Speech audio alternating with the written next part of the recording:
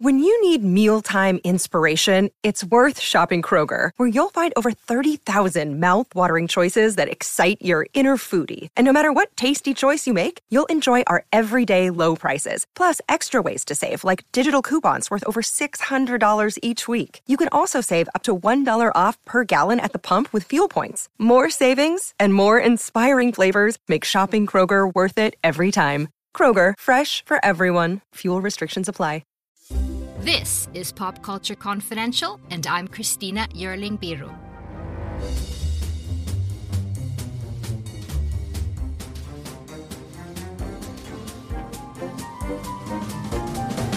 Hi, my name is John Bleasdale. I'm a writer and film critic. John, welcome. We're doing short film reviews from what we've been seeing. You've been on the show before. Everyone recognizes you, of course. You are writer, critic, host of Writers on Film, of course. And the only podcast dedicated to books on cinema. Yes. Excellent podcast. You get everyone. Plus, you're writing a book on Terrence Malick, which you talked about last time.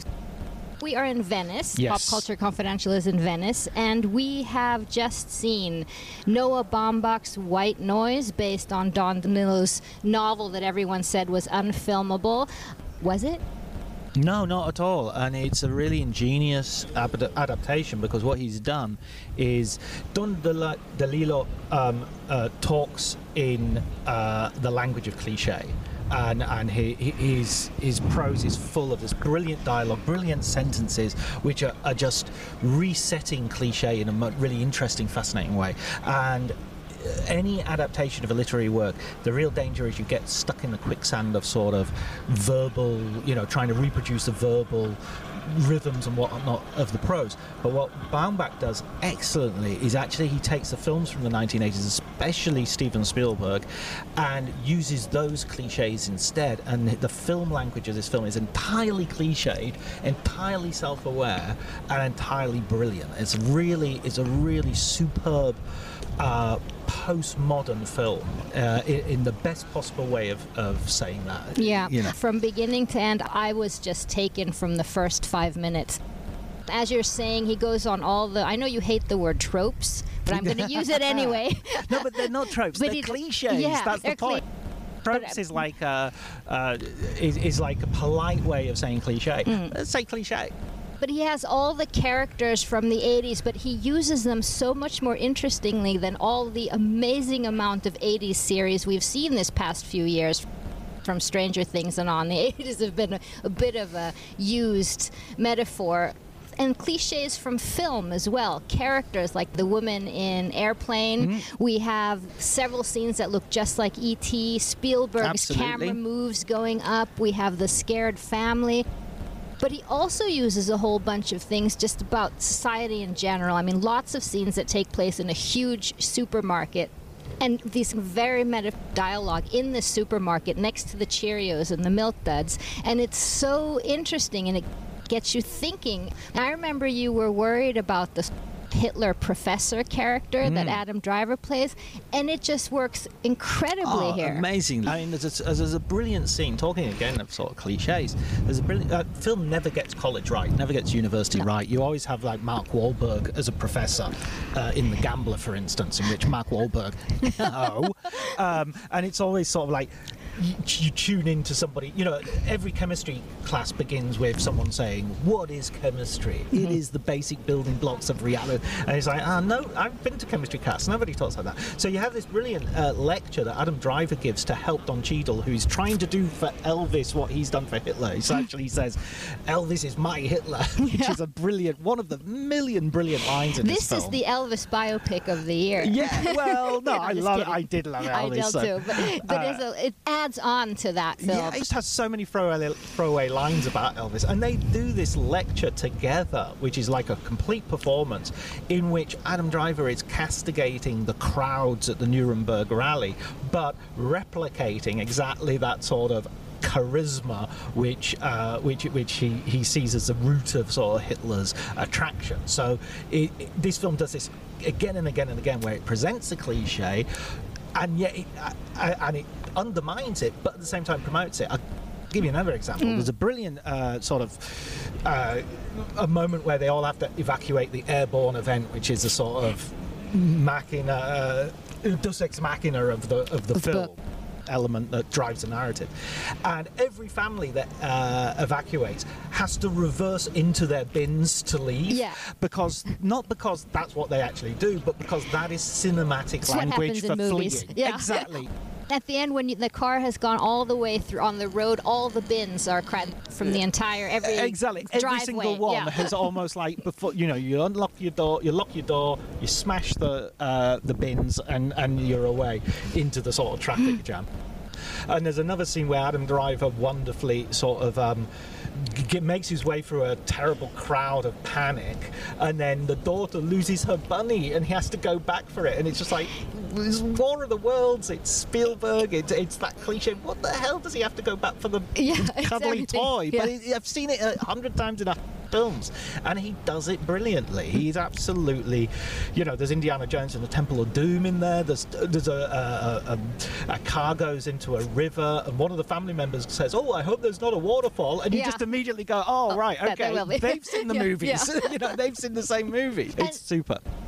Talking about the performances, Adam Driver is just magnificent, I have to say, in this one. He has a pot belly, these dark sunglasses. Yeah, I don't know if he's wearing Thor's fat suit or he's done a De Niro for this one. It's a very difficult part because he is at the same time playing, as you say, the cliche, as he is playing a real feeling person whose family is sort of a mystery around him. But this is the core of what postmodernism at its best is this kind of romantic irony, this kind of kidding not kidding, and it is a comedy again at its best. Not all postmodernism does this, but at its best it's a comedy that doesn't diminish the seriousness of the situation or the characters. So I never felt that I was looking down on Greta Gerwig as Babette, even though she has a ridiculous name. And and the 80s hair, the way that looks just like Karate Kid. Which Don Cheadle says, "Your wife has important hair," and that's just like, again, and I would also underline Don Cheadle. There are characters here, the professors in the college, and the children, the conversations Raffi they Cassidy, have in the car. Sam Nivola, who play the sort of more grown-up children, the sort of kidults who really are more adult than their parents, which is again such a cliche / trope, if you wish. They're superb.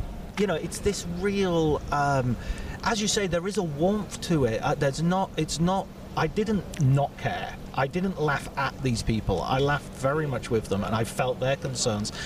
Even though this is set in the 1980s, this could be about the airborne toxic event. Could be 9/11. It could be COVID. It could be the war in Ukraine. It could be the looming environmental crisis. Could be any of these things, and how these things are normalized by language. The toxic event itself, that name is in itself, an attempt, an unsuccessful one, to contain the danger and render it normal. I'm Bruce Martin, host of Pit Pass Indy. Each week, I go behind the scenes of the NTT IndyCar Series and introduce our listeners to the biggest stars of IndyCar, which features the Indianapolis 500 as its cornerstone event. The men and women that compete in IndyCar may be the bravest athletes in all of sport, as danger lurks around every corner. They are able to look danger in the eye without flinching. That is why the NTT IndyCar Series features the best racing on the planet. Join me every week as we talk to the stars of IndyCar, including the legends of the Indianapolis 500 on Pit Pass Indy from Evergreen Podcast.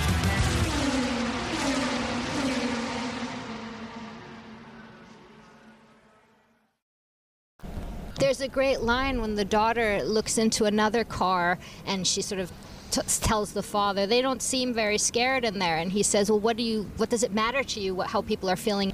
Well, I want to know how scared I should be, which is certainly a COVID thing. We were all waiting. How bad is this? What should we do? And who are we going to ask? Which country is doing this in the right way? And all those things were ingenious. And isn't this Noah Baumbach's most visual film as well? Oh, it's superb, and the color scheme. Well, I mean, you have all that Spielbergian pastiche, the emergency vehicles, flashing lights, rain-wet tarmac, night, the torch Jurassic lights. Park camera going from down below, up above, The and God's view of the actual event. Absolutely superb, really, really good. But also there was, as you mentioned, in terms of like the normal life, the cluttered household, the orange. There was lots of orange and yellow and red in the supermarket, for instance. It was a really beautifully shot film, really colourful, and it's kind of a damn shame this is going to be on Netflix, because I would love to sit in a cinema of like punters and watch this and see how they react, because I think this is a film that would surprise a lot of people.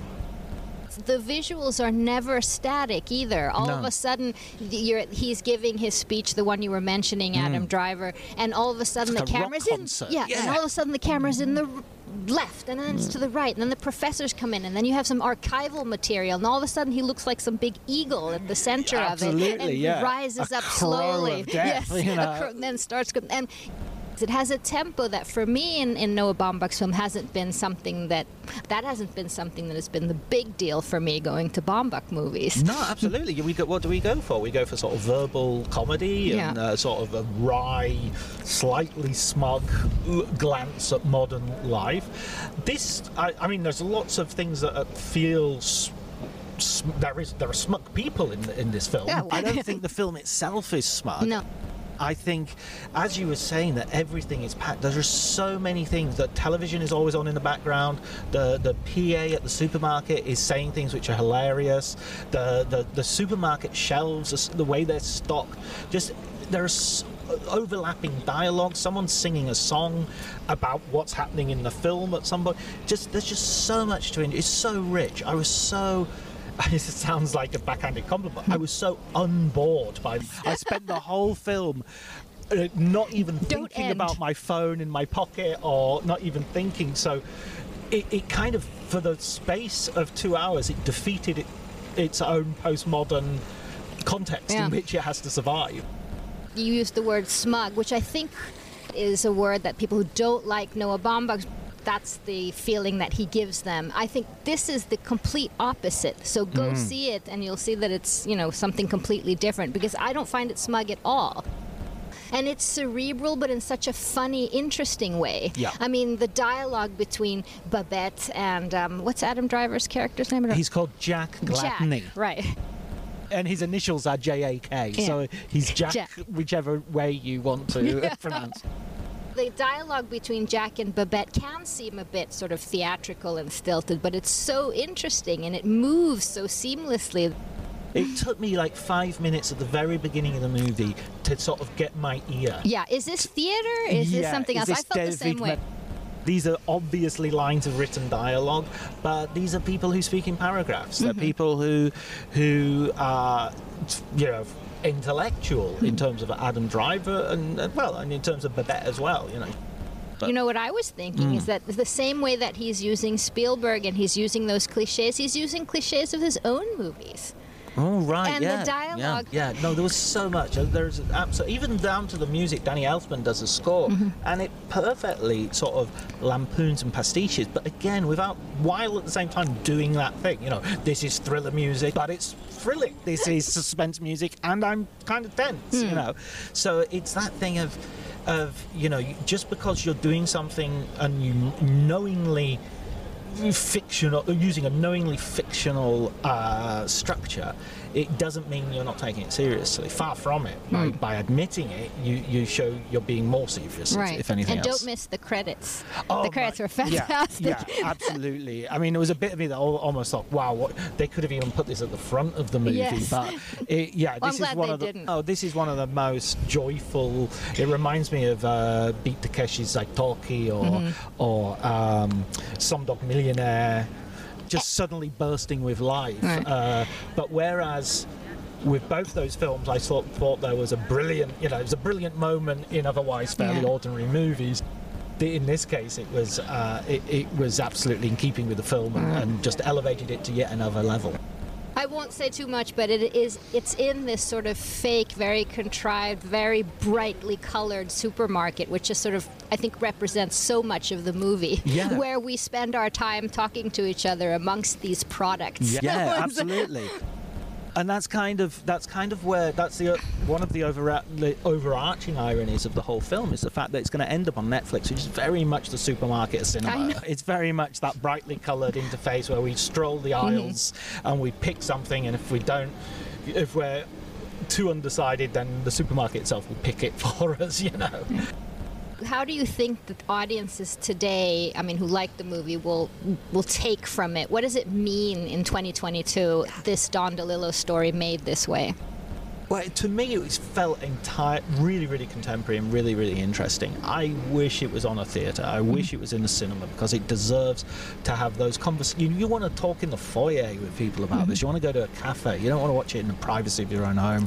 And then have to talk on Twitter, John. You have to, of course, and who knows, that is probably the highest form of intellectual conversation we have these days.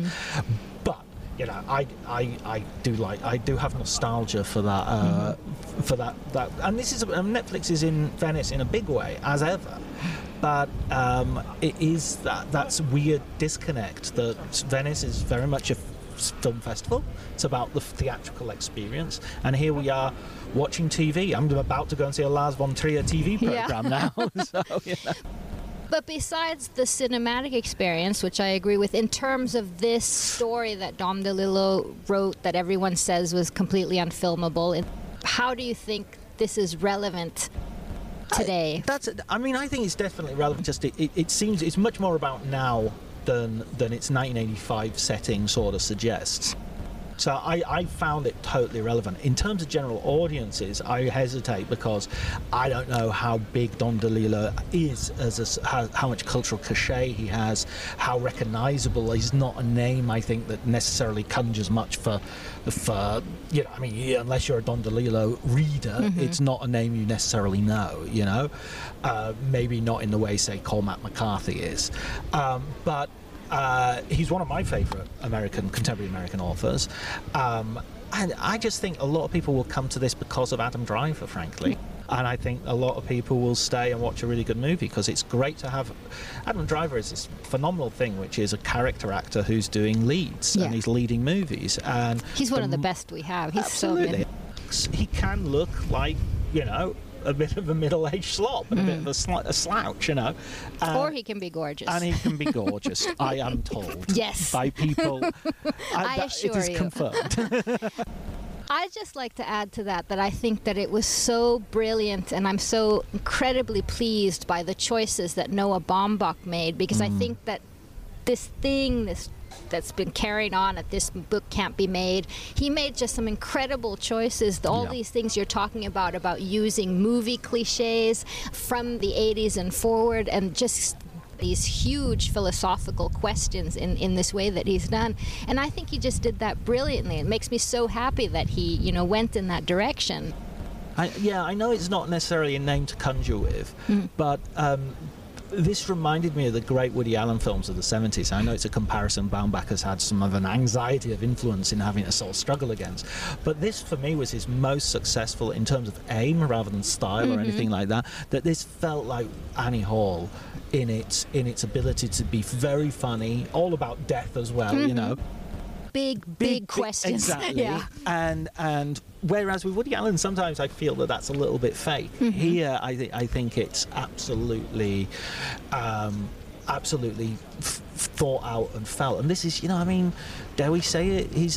This is a real intellectual thinking piece of work, as well as a brilliant comedy and a brilliant pastiche of Hollywood, you know, of Hollywood movies, I should say. Well, what a start to the festival. I have a feeling that it's going to be downhill from here. No, I don't. I think that when I was on your show last, I was sort of saying, well, you know, we've done it in the past where we've had this list of really, and then you'd sort of tick them off as they're sort of okay or 3-star mediocre, not even mediocre, good but not great.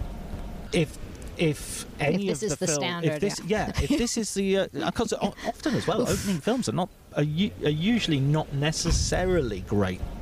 I mean, we've had some crackers at in Venice recently. We've had La La Land and Gravity, and well, not so recently, Birdman. You know, we've had, but you know, so often it's a bit of a thankless slot. So, yeah. So I'm revved up now.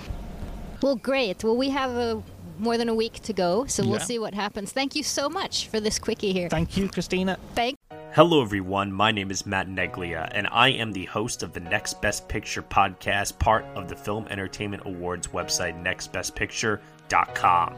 On our show, we explore all year long what is possibly going to win Best Picture at the Oscars. We do this by conducting interviews with people within the film industry, holding weekly reviews of the latest theatrical releases, and on our main show, where we dive into various different topics, answer your fan questions, and also do our best to explore Oscar history's past in hopes that it will tell us something new for this upcoming award season race. We hope that you will join us on all of the various podcasting networks. We look forward to seeing you over at nextbestpicture.com.